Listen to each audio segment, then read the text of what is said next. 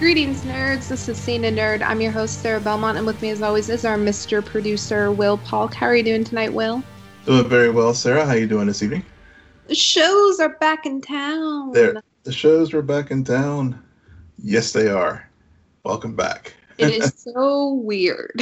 Yeah, it really is. It really is. I mean, for the MCU, it was legit like a year, and then even though the Arrowverse shows finished up in the spring, they were cut short because of the pandemic. You know, it seemed longer.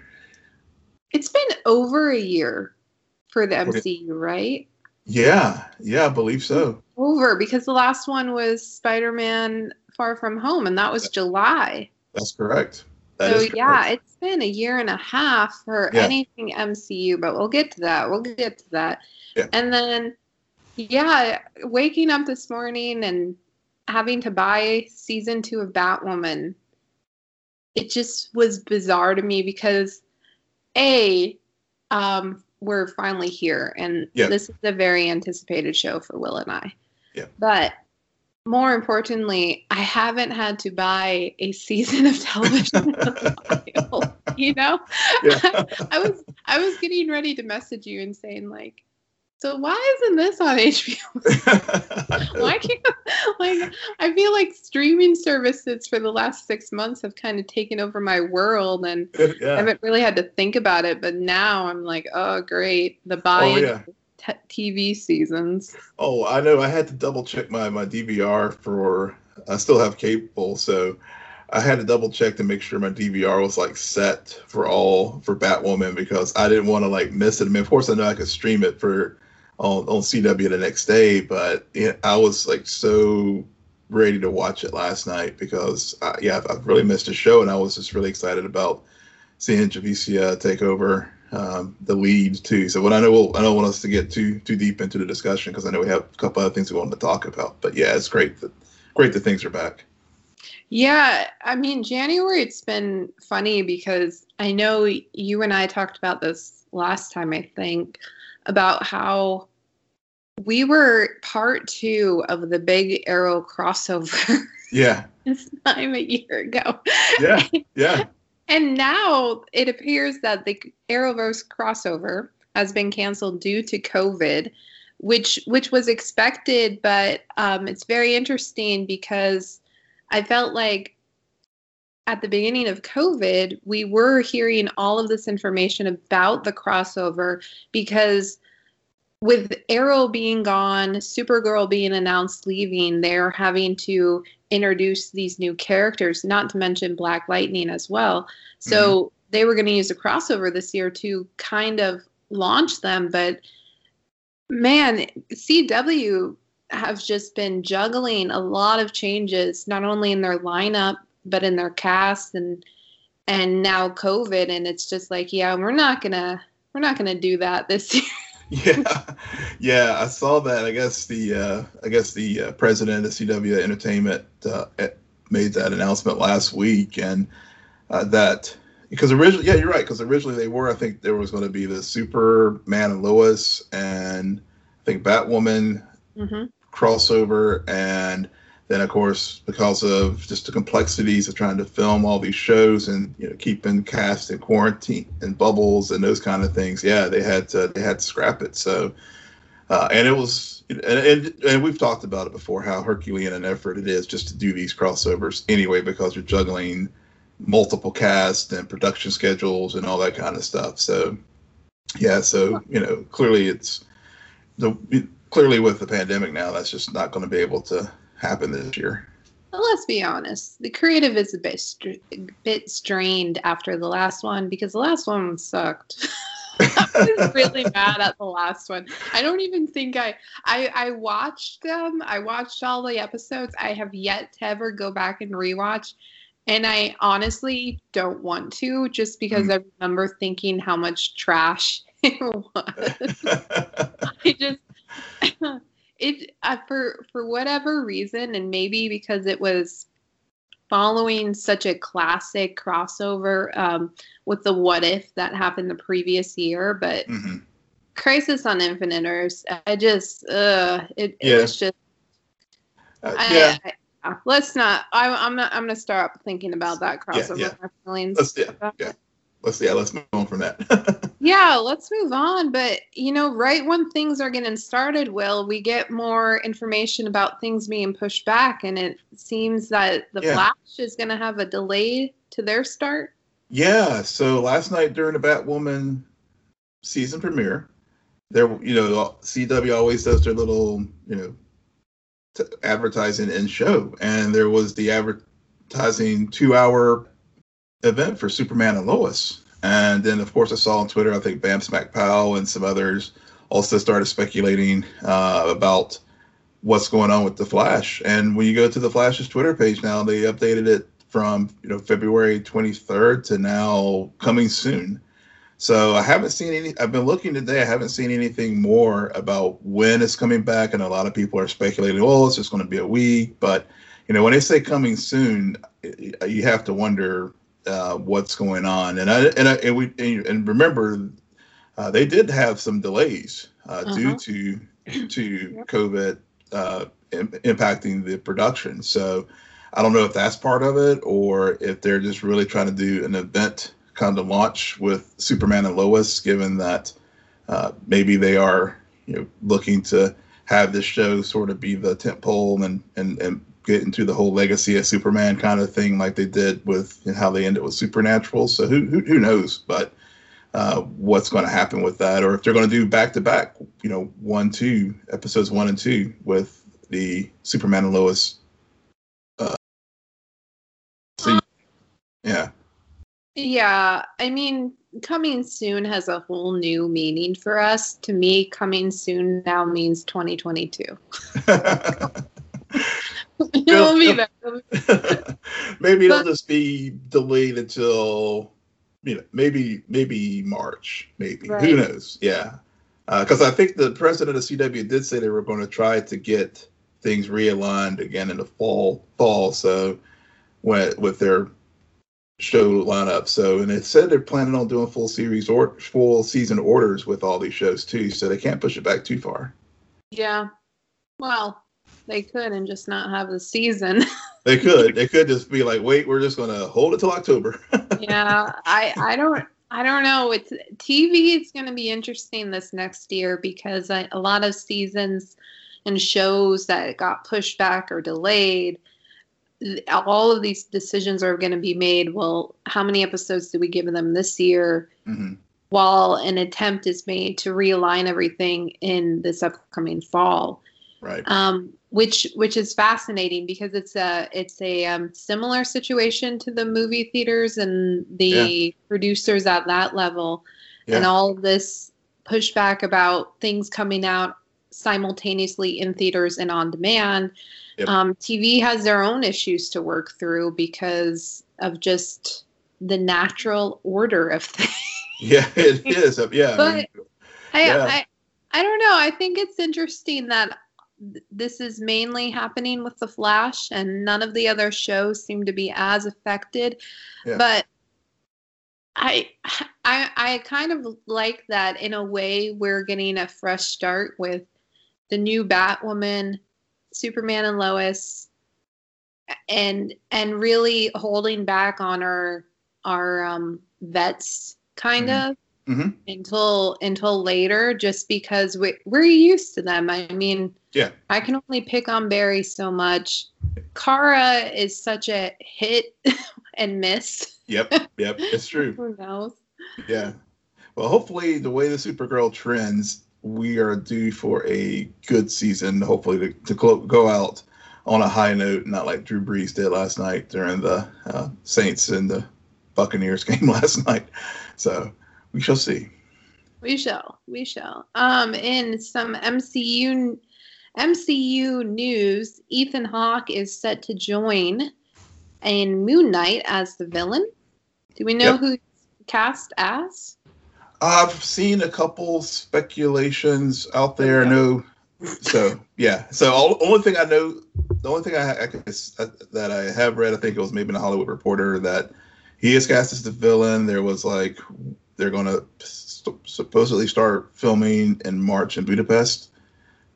So So, we have different, you and I remember Budapest a lot differently, but, but, there's that. I did see some speculation on that he may be Spectre's brother, I think, which would be, and there's also another character, I can't remember the name of it right off the top of my head that I saw. But bottom line, Ethan Hawke is joining the MCU, and again, they just continue to bring in just amazing talent for these products.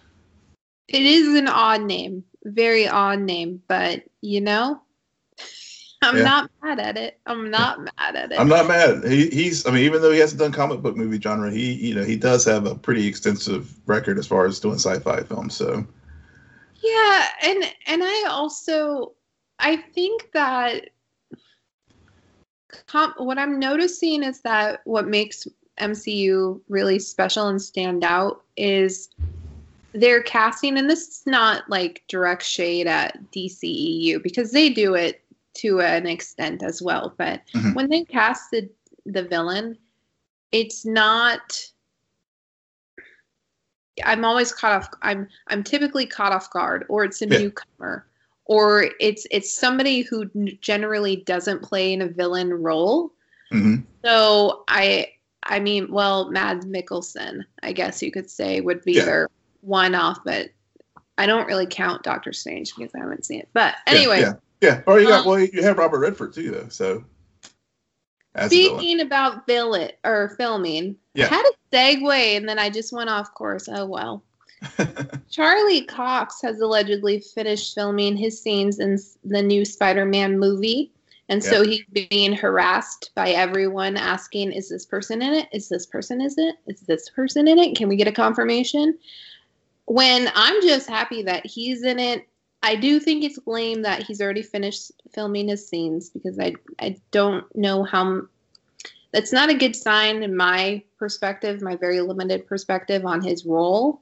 But I'm just happy he's there. Yeah. Well, again, it may be Daredevil, it may be a Daredevil, it may not be the Netflix Daredevil, it may be a different one, it could be a different character altogether. Yeah. Don't ruin things for me. Like, what the heck are you talking about? Not Netflix Daredevil. Just because you refuse to watch the show doesn't mean I'm just putting it out there. They're embracing the multiverse in the MCU. So no, we do not touch. We do not touch Charlie. Okay, Charlie stays who he is and his version. Okay. But if you do want to do some mixing and matching, just bring John Bernthal back. Okay. There you go. Then Karen too. the way Karen and him should kiss. Well, the way people have been throwing out casting rumors for this particular film, who knows at this point if what's real and what's fake, and I'm sure Kevin Feige's just sitting back and just kind of laughing at it all, and he's wants, so. Well, okay, so this bit of news caught me off guard when I started seeing it on my timeline, but Chris Evans has pretty much signed a line and is coming back to the MCU. News to me. Okay.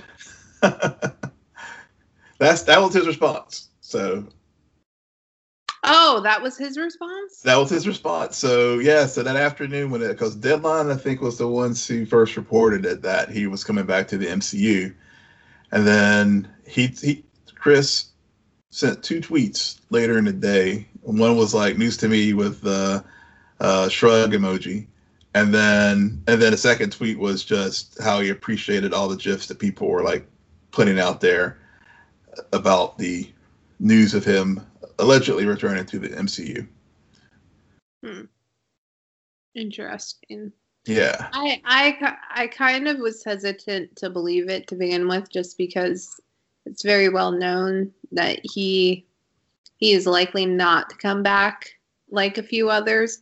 But then again, I mean, right now, actors and jobs and everything, everyone I'm sure has a whole new perspective on their career, and I'm sure he's looking at what Tom Hiddleston is Yeah. doing. Yep. Yeah. Or, yeah. I'll go hang out with Anthony and Sebastian some more. Yeah, totally. I'll film another PSA. Anything. I mean, it could just be that. I mean, it honestly could just be another PSA, like in a future Phase 4 film. Yep, it could be. We don't really know, but Yeah. we do have some Phase 4 TV to talk about to kind of kick things off. WandaVision premiered. Dropped 2 episodes, half hour, a lot of credits. Yeah, a lot of credits. I was looking at the runtime, and when the episodes ended, I'm like, we got like 10 minutes of credits. That's so evil to say this is a 30-minute episode. I'm like, no, it's not. It's 25 minutes. It's like 25. Yeah, I guess the first one was like, what, 20? I think it said 25-minute runtime, and the second was 36 minutes. But yeah, you're right. The credits went on and on. I was like, okay. And, and given that as Marvel, I was like, I can't like not watch the credits because something will always show up. Yeah. I was very worried about that, so I did the same thing, and I regret it. Because yes, okay, here's the beauty. This is on a streaming service, so if you don't, and then find out that there was, you can always go back and watch it. Yeah, true. It'll show up. Yeah. So what are your thoughts? What are your first thoughts on WandaVision premiere? So first thoughts, first episode, I watched it, and honestly, I it was one of those things where I appreciated them going there as far as trying something different, as far as taking these 2 characters that honestly, I liked Wanda and Vision in the films, but they weren't like characters I really like. Well, Wanda more so than Vision. They were characters that I really didn't really have a rooting interest for. Whatever, they were there, they were part of the story, but I wasn't like, oh, I gotta find out more about these people. Mm-hmm. So going into it and then watching it, and then I appreciated all the beats that they tried to do, bringing up all the classic sitcoms. And I know many podcasts have like beat that to death, so I'm not going to do that here. But I did. So, I was like, okay, I appreciate what you're trying to do here, but it didn't grab me, honestly. I was like, okay, this is interesting. It was okay. I wasn't like, oh God, this is the best thing ever. Right. But, and then the second episode, I actually fell asleep. So, I mean, I did. Show? Yeah. I'm just going to be honest. I did. And I went back, because I was just tired or whatever. But I watched it the next day. I did like it, but I gotta be honest. I mean, it's I'm enjoying it because, one, I've just missed the MCU so much because it has been, like we said, over a year that we've had any content from them. Mm-hmm. But it's not. But if I get spoiled online, I'm not going to be torn up about it. Guys, don't listen to him, okay? Because by saying that, yeah. Somebody's going to spoil what happens at the very, very end, which is going to be this huge thing. Yeah. It's still then I'll be you. Yeah. Don't. That's just for me. Don't do that to Sarah. Just do that to me. I don't. Maybe as the remaining 7 episodes go, I will grow into it. But right now, I could take it or leave it.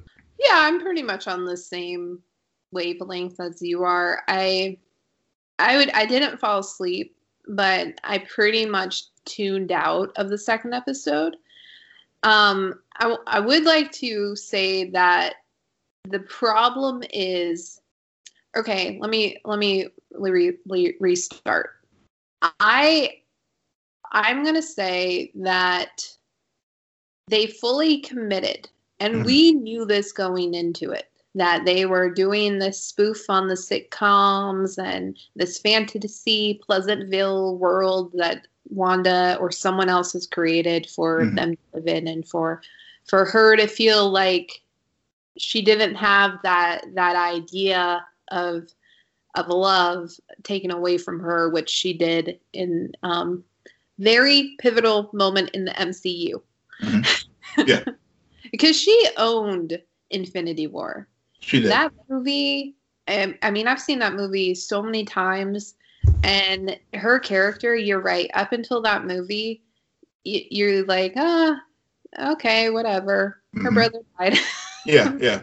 But in that movie, even I'm blanking on her name from Wakanda, but she makes a comment like, "We kept her up there.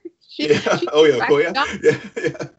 Yeah. She can wreck shop." Which the thought did come to mind while I was watching WandaVision.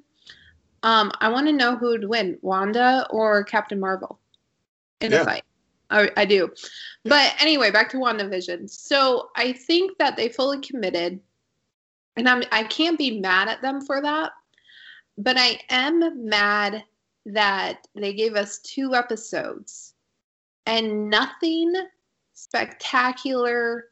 I need the next episode now happened, Mhm. which is very different from The Boys. Mhm. Because last week we were talking Yes. about this, that we've seen this kind of design before where you give the first 2 episodes and then you do one a week.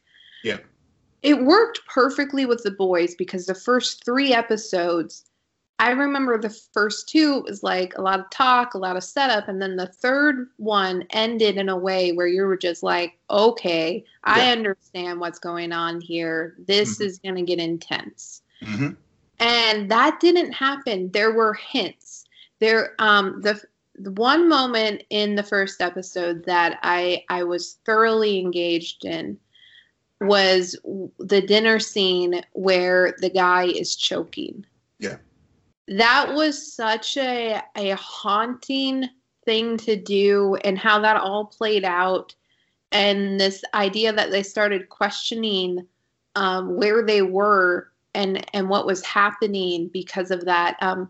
And looking back, a lot of old TV shows Yeah. has those kind of moments where there's always this conspiracy speculation about, oh, that was actually really dark if you think about it in this way. Yeah. Yeah. That's true. That's true. So I really appreciated that, and then I appreciate that moment in the second episode with the beekeeper, Mhm. and I love what they did. Help me, Wanda! Help me, Wanda! Help me! Yeah. I thought that was so clever. That was But clever. those are moments, Yeah. and they were like flashes in a pan. They didn't stick. They didn't like, oh, now we're getting somewhere. They were just, it felt like a big tease. Yeah. It did feel like a tease, and it definitely like. I mean, I'm sure when we get to episode 9, and we'll go back and we'll be like, oh, that was the purpose of the beekeeper. Oh, that was the purpose of Mr. Hart choking at the dinner table. But in these isolated moments, you're right. It's just sort of like, okay, these are good bits, but how does this fit into the overall whole of this series? Yeah. I And there has been so much discussion about this show leading up to the show that I kind of feel like I already know how it's building. Mm-hmm. And that's even more frustrating for me because I'm like, in my mind, I'm deconstructing, okay, why did this fall flat? Well, they didn't. They're holding back, and if they're holding back, that's fine. But why release 2 subpar episodes, and hopefully the third one kind of really builds momentum. Mm-hmm. and then I'm just going to be mad because they should have released the first 3. Yeah, yeah, yeah. I mean, I think that's a good point. I think, and it was one of the things that I was looking back now in the MCU desert that I had in 2020. I really should have, with this series coming forward, I wish I had watched some of those films over again because I think there are multiple Easter eggs that are in there. I mean, obviously there's the toaster with Stark. There's the moment with when Wanda and Dottie are together at the event where they were planning for the big talent show, and you hear the radio, and I think it's probably Agent Wu from Yep. from Ant-Man. So, and then there's Sword, and of course, remember what's seeing the Sword and in the I can't remember which scene it was, but you saw all those references to, like, it goes back to Captain Marvel and also Spider-Man Far From Home, and so there's things that all these little nuggets all throughout this show that are like, okay, here. Again, I think to what we were discussing earlier, I think there's a lot of these, like, points in time throughout that we've had from the first 3 phases that I guess this show will lead us into phase 4, because clearly, Vision, the one thing that is a constant here, Vision is dead. I mean, they didn't, like, pull anything sleight of hand or tricky with us here. It's very clear Vision is dead. From Endgame, he remains dead. Seeing Monica Rambeau, clearly this is after Endgame, whatever. Is it Rambeau or Rambo? Rambeau, sorry. Okay. Yeah, Rambeau. I've been saying it wrong this whole time. No, you're right. That was a mispronunciation on my part, but pardon me there. But yeah, it's clear that this is after Endgame, and so and with as we laughed about the credits and who's watching this thing. I mean, is it Sword? Is it? I mean, is with her placement there, is it Sword that's watching over Wanda right now? Is she building this construct to help her deal with the aftermath of Vision's passing, or is it more? I like how that's the question. Yeah. The question that they keep asking, because it's definitely what's his face. But he keeps asking, who's doing this to you, Rhonda? Who's doing this to you, Wanda? Yeah. I don't know. We're off tonight, but and I like that question because there's 2 things. Well, we know that Catherine, I forget the actress name. I'm forgetting everything tonight. But she is supposed to be a villain and potentially could be controlling this. Mm-hmm. However, Wanda being Wanda and some of the comic book storylines, a lot of us are kind of honestly hoping that it really is Wanda who's creating this manifestation. Mm-hmm. Maybe she's getting a little bit of support. She doesn't really understand it. Yeah. But I kind of like it. Like it furthers that confusion of who really is controlling this and why and how did they get there. But we'll see. Yeah.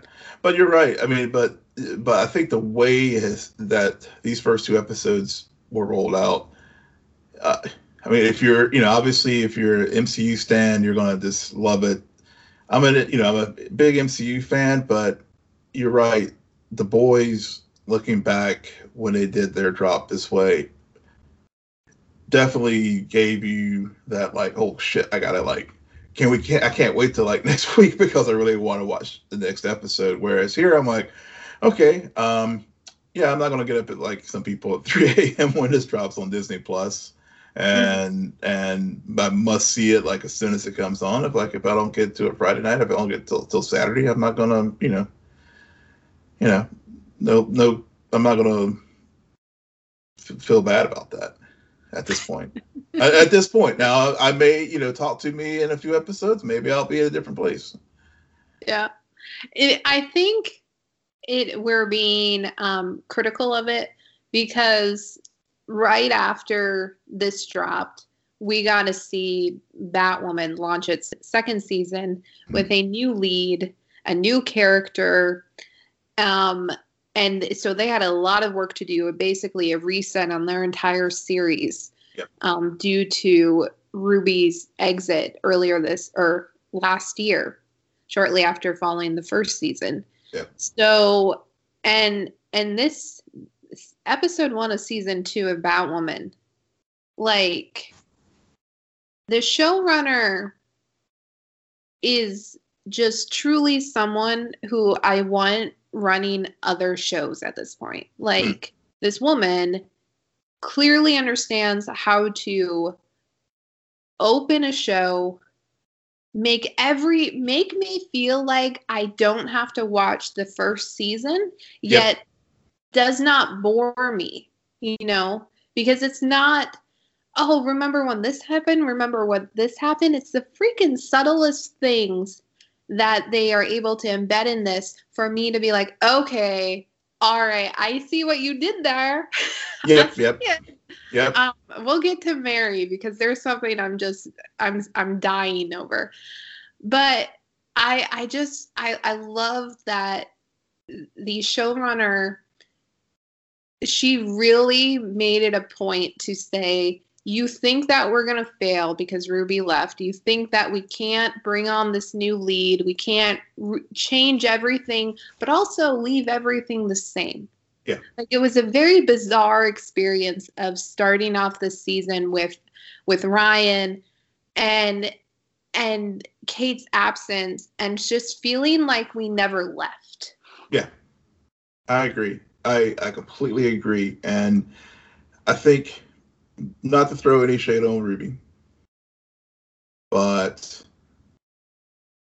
the way this show started this second season, one, I think I can't add anything more what you said about how Caroline Dries and the awesome work she did and dealing with having to do a reset.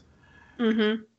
But the other thing that really came through to me watching last night's episode, as they're bringing in a new lead with Ryan and Javicia, but all the other cast members, Rachel, Camrys, Nicole, Megan, all of them, it really showed how really they held that show up last year. Yeah. It was truly an ensemble show. And it really came across watching them with the season premiere this year. And yes, Kate, clearly groundbreaking, lead as far as her character, but it really did expose the, I guess, issues, to put it softly, that we actually did chronicle during our recaps of those episodes last year. So I don't want to look back too much, because I really, I was really amazed and really see how I love the potential for this show moving forward, because it honored the past and it kept the door open. But at the same time, it's like, okay, but also we started already turned a corner to establishing our new Batwoman in Gotham City. Yeah. I mean, the show kicks off with Gotham raining jet parts. And I don't know about you, but I was not immediately thinking, oh, that's how they're going to do it. Yeah, I didn't either. I did not guess that. But I liked how in that first opening sequence of Mary and Luke trying to find Kate, they mentioned, oh, well, is she back from National City? And right then I'm like, National City, interesting. That's where Kara lives. Right. But even then, I wasn't thinking kryptonite because it's been a long time since the last episode of season 1. Mm-hmm. But yeah, she, which I thought was very clever because knowing they set up so freaking much in that season finale. It did. So to have that all be about that build up being about kryptonite is the only thing that can penetrate the Batwoman suit. And that's what Alice needed to figure out a way to destroy her sister. And we find out later on in this episode the entire villainous plan, which, makes a lot of sense for Alice. Yep. But that's what she went. And there was a discussion. Well, we have this piece because of the previous year's crossover. Oh my God, there's so many freaking lines. Yep. But this episode, they really dealt with the setup of the kryptonite and trying to resolve it, but they didn't really resolve it because there's still a piece in Ryan, and we'll see where that leads to later on. But also, Tommy Elliott has the face of Bruce Wayne, and so they also had to push that forward and see that through, and resolve that all while trying to do so much freaking else. Yeah. I can't go over how many things happen in this episode. It was a lot. They really could have easily had a 2-hour season premiere or break this up as a 2-parter or something. Because they did set up, they did have a lot of loose ends that they had to deal with from the previous season. A lot of loose ends and a lot of things to rework for Ryan. Yeah. And so I think that it was very clever. I mean, one of my big questions was, okay, Alice and Kate, like the yin and the yang, the sisters separated. How do you take Kate out of that, reinsert someone else and have it be the same? And so what I thought was very clever is they had Alice's gang. Now, Alice didn't do it. Nope. Her gang did. And so I'm sure that that's going to be a reason for Alice to live another day. But her gang did kill her mom and basically ruin Ryan's life. Yeah. Ruin her life. Yep. Everything she had worked for, gone in a moment. And so she's on a vengeance to take Alice down because of that. And when she finds the suit in the aftermath of the airplane crash, that's her mission. I'm going to find that. And what I really loved is when Mary said, I get why she's doing this, because her mother died in her arms and was killed by Alice, which happened in the first season to Mary. That's exact. Yep. Oh my God. I would have never, because that's just an iconic episode from season 1. So it is. Yeah. Callbacks to that. I love them all day, every day. So I love that. But I also like how Sophia, who's a name we started hearing towards the end of the first season, is brought up, because I didn't expect it because of the recent announcement that Black Mask was joining. So I thought that they were going there. Yep. But towards the end, Alice receives a note from Sophia about potentially having been the one to crash Kate's plane. Yep. But no, we do not know if she was on the plane, which is another thing, Will. Another thing that I would have never thought they would have done, but they did do. For the Kane family, this is another Kane daughter lost in a river. Oh my God. Yeah. Love the parallels. I mean, because Jake, because Commander Kane, Alice, now Kate, River, that's just beautiful. I mean, it's just really, really good storytelling again how they take these through lines from the first season, bring them into the second season, and really, still give relevance to the Kane story, even though Kate's no longer, Kate's shadow is always going to be over the series. I mean, it's just inescapable. But you're right. I like the way you framed it, the way they brought those through lines from the first season into the second season, as far as the parallels between Kate and Alice. Yeah, I mean, we have yet to see them go toe to toe. That will be the true test, because Rachel Skarsten just outacts pretty much everyone on the show, and so I will be very curious. For when she goes toe to toe with Javicia. Especially when Javicia gives a monologue to just destroy all other monologues in this character. So. Okay, that was my one area of the episode that I did kind of cringe, but really? Yeah. You didn't like it? It just felt kind of tropey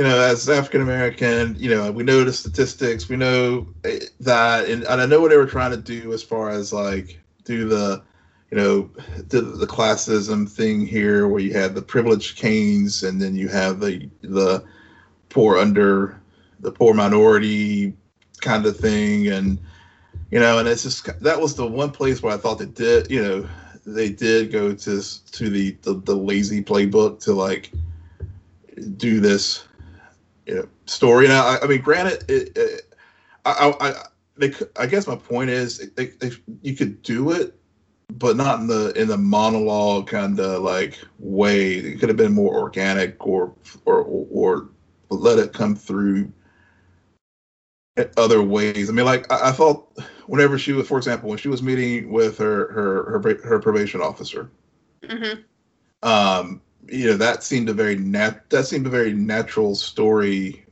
way of just making the point about her background and all the challenges that she has had to overcome without it's just so being on the nose.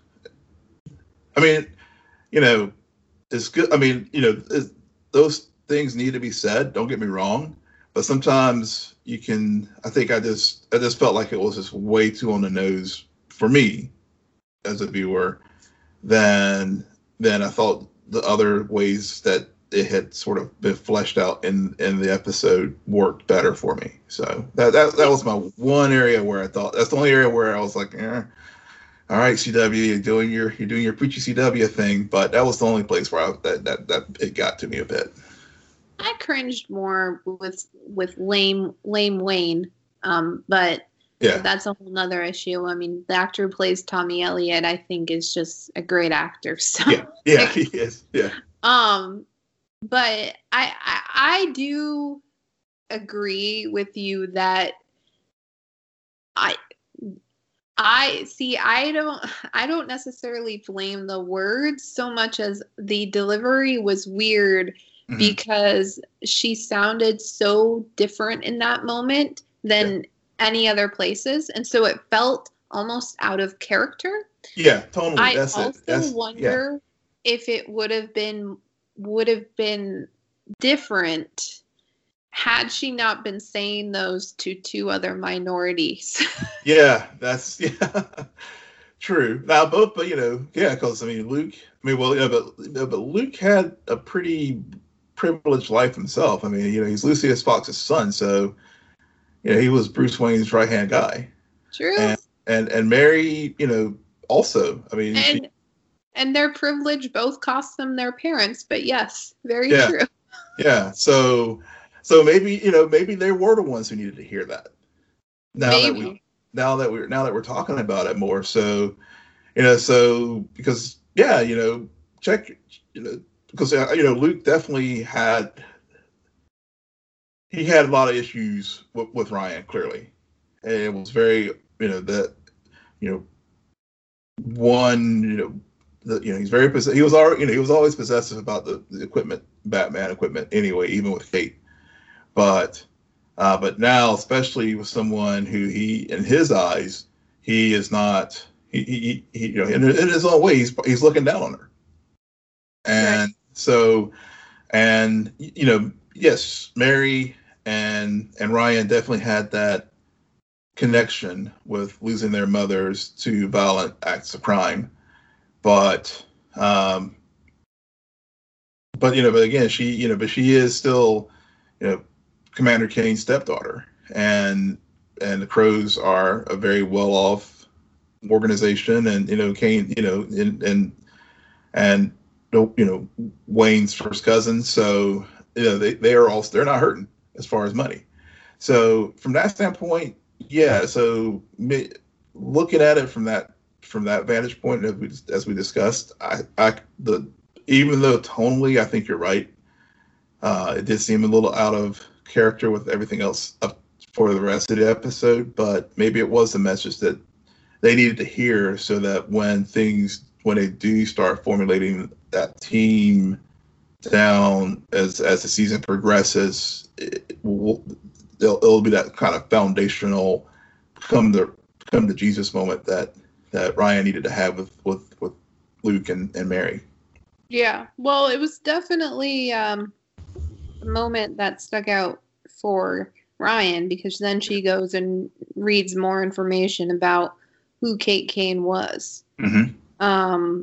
And which was a pretty interesting scene, because it felt like I like the editing choices made, because I like the overlays and the contrast, and it was pretty seamless. So I appreciate that a lot. Yeah. But I'm not wrong. At the end, when Sophie's reading the letter, that is not Ruby's voice. That's not. No. Okay. I was listening carefully. I was like, that doesn't sound. I mean, it's close, but it's not quite there. I didn't even think it was close. I was listening and I was just like, I'm supposed to think this is Kate. But if I remember correctly, maybe Ruby has a very low voice. Yeah. Kate in a bat suit, reading it. Yeah. Which actually, that was another nice touch too, because I always wondered about the bat suit, and it was an automatic thing. If there was a voice modulator in there, so seeing Ryan's voice change when she was wearing the bat suit was a nice little touch. And then also just going back to Bat lore from previous films with Batman '89, and also thinking of Batman Begins whenever she encountered the two thugs in the alley, and she goes boo, and I thought of Michael Keaton and Christian Bale there with those moments in their scene where whenever they were first introduced themselves as Batman to those two other criminals who were about to get theirs handed to them. Yeah, I just was like, Ryan, this is not gonna go how you want it to go. Yeah. You got a lot to. That suit is way more powerful than you realize, and it actually, now that I think about it, it kind of is like when Peter Parker puts on the glasses that Tony left behind in Far From Home. Yeah, that's another one too. Yeah, that's another. Yeah. Oh my God. Yeah. What do you mean, missiles? What's going on? Oh man. Anything else you want to say about Batwoman? Yeah, can't wait. I love to see the Batmobile. Just again, getting back to touches from previous iterations of the show and movies, with the flame firing out of the back of it when it was leaving the Batcave, and those are just those nice touches that really connects this show to the larger lore of the character of Batman and Batwoman. Those are just little nods that are appreciated. I mean, I literally did just jump out of the seat. I was like, yes, awesome, man. I can't wait for seeing Ryan take the Batmobile, and then also just the rage of Ryan whenever she was confronted Tommy and literally beat the mask right off of him.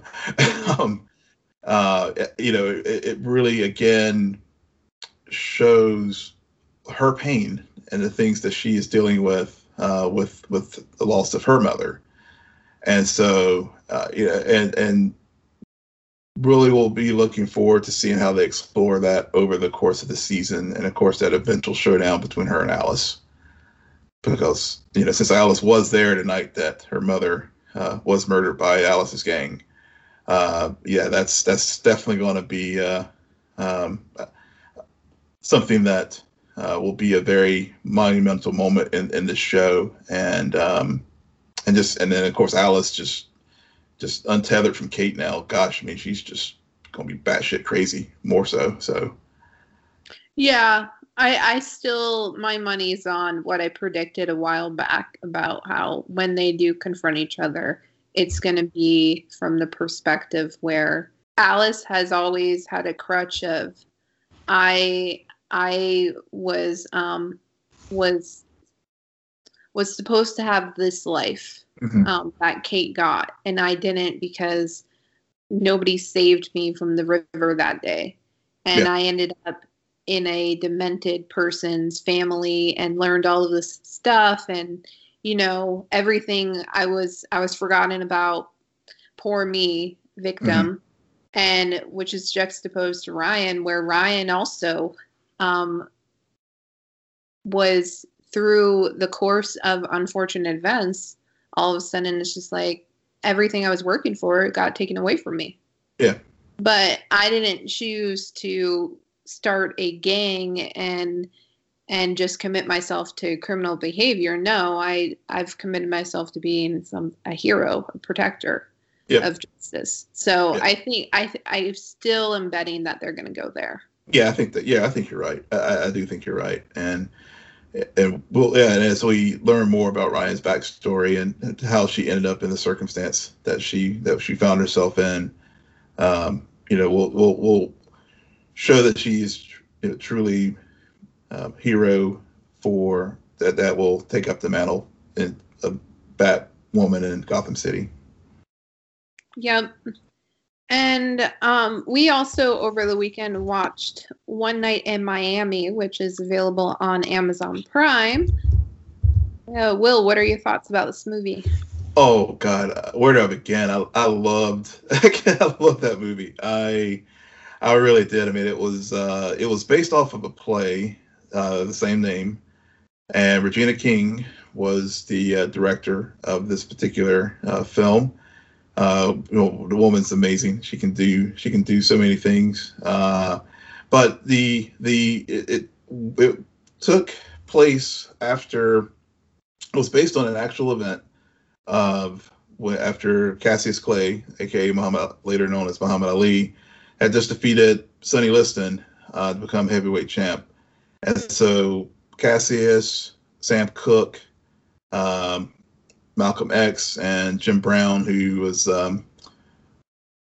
very famous football player, but then later became actor, and still with us today of the four, met in a hotel in Miami, and it basically is conjecture about what they discussed and what happened that night in that hotel.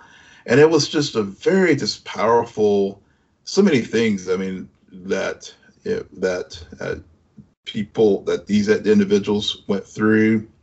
I mean, Beau Bridges was like cast as, and their particular failures that they had, but also their successes. Like, for example, Sam Cooke bombing at the Coca Cabana, and Malcolm's disenchantment with Elijah Muhammad and what was going on in Nation of Islam, and Ali's getting punched in the ring and seeing the lights, because he was just dancing, and he was like that moment of vulnerability that that this bravado character that we all know and love has, and then Jim Brown and dealing with the racism that he had to deal with in the NFL. And so it was just a powerful film, and just a couple things, just several scenes that stand out. I don't want to spoil it for folks. I really want you to go check it out, but I mean, it just it's only about 2 hours long, and really, it's really a story that, I think in these times in particular, I think really resonates. Will resonate for anyone that watches it with an open mind. So can't recommend it highly enough. Yeah, I think I really like the writing of it because, like what you said, the strength is that these are all flawed characters. And there's moments when you feel as though one side is right, one side is wrong in these arguments that these four people are having. But at the end of the day, they all have their own experiences and their own journey. And so, of course, by talking about it and coming together and having an honest discussion like that, you are going to start to change people's perspectives.